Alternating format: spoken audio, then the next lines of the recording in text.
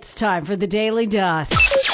Check this out. It's that time to dish again. Hollywood gossip. I understand you have some more gossip. Where do you hear the good gossip? Chattering Hollywood gossip. The quality of your Celebrity gossip. What's the good gossip?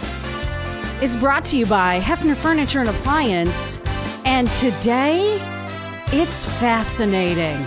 So Frances Bean Cobain, sound familiar? Daughter of Kurt Cobain and Courtney Love, married Riley Hawk, sound familiar? Son of Tony Hawk, earlier this month. And Michael Stipe, you know, the lead singer for REM, actually performed the ceremony. The new couple plans to live in 1996. Ted Lasso, Rebecca Walton, and Keely Jones are pulling up to Barbie's dream house. Mattel and Warner Brothers unveiled a new lineup of Barbie dolls Tuesday featuring characters from Ted Lasso. I'm so excited. I don't need them. It doesn't mean I don't want Rebecca.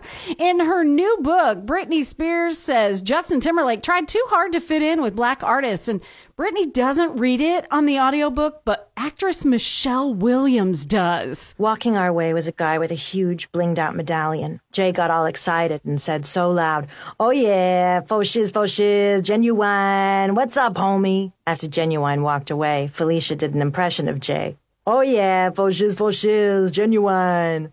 Jay wasn't even embarrassed. Michelle Williams is getting major props for her delivery. I love it.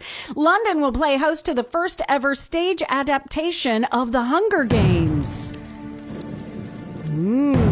Casting hasn't even been announced yet, but it stays close to the first book storyline.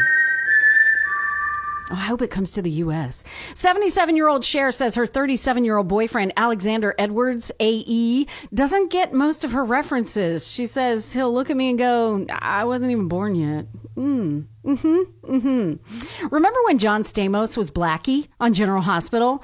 In his new book, he admitted to having 2 nose jobs when he was on the show in the early 80s, and the second happened within a year of the first. It's perfect with a stupid, crazy world we live in. Well, getting angry is not going to help you. So what is going to help? How you tell me? It doesn't make any sense at all. No, it doesn't. If you try to find an explanation, you won't be able to. Apparently, the second nose job was necessary to correct the first one. Green Day dropped the video for The American Dream is Killing Me. So the song will be on their newly announced Saviors album that will be released on January 19th. The video has them as zombies. I like it. But then again, I like Green Day. Daniel Radcliffe is producing a documentary about his Harry Potter stunt double who was paralyzed in an accident on the second to last movie. Boy Who Lived. Yeah, that's part of the title, The Boy Who Lived. And a dirt alert. Vanessa Hudgens is not pregnant. Period.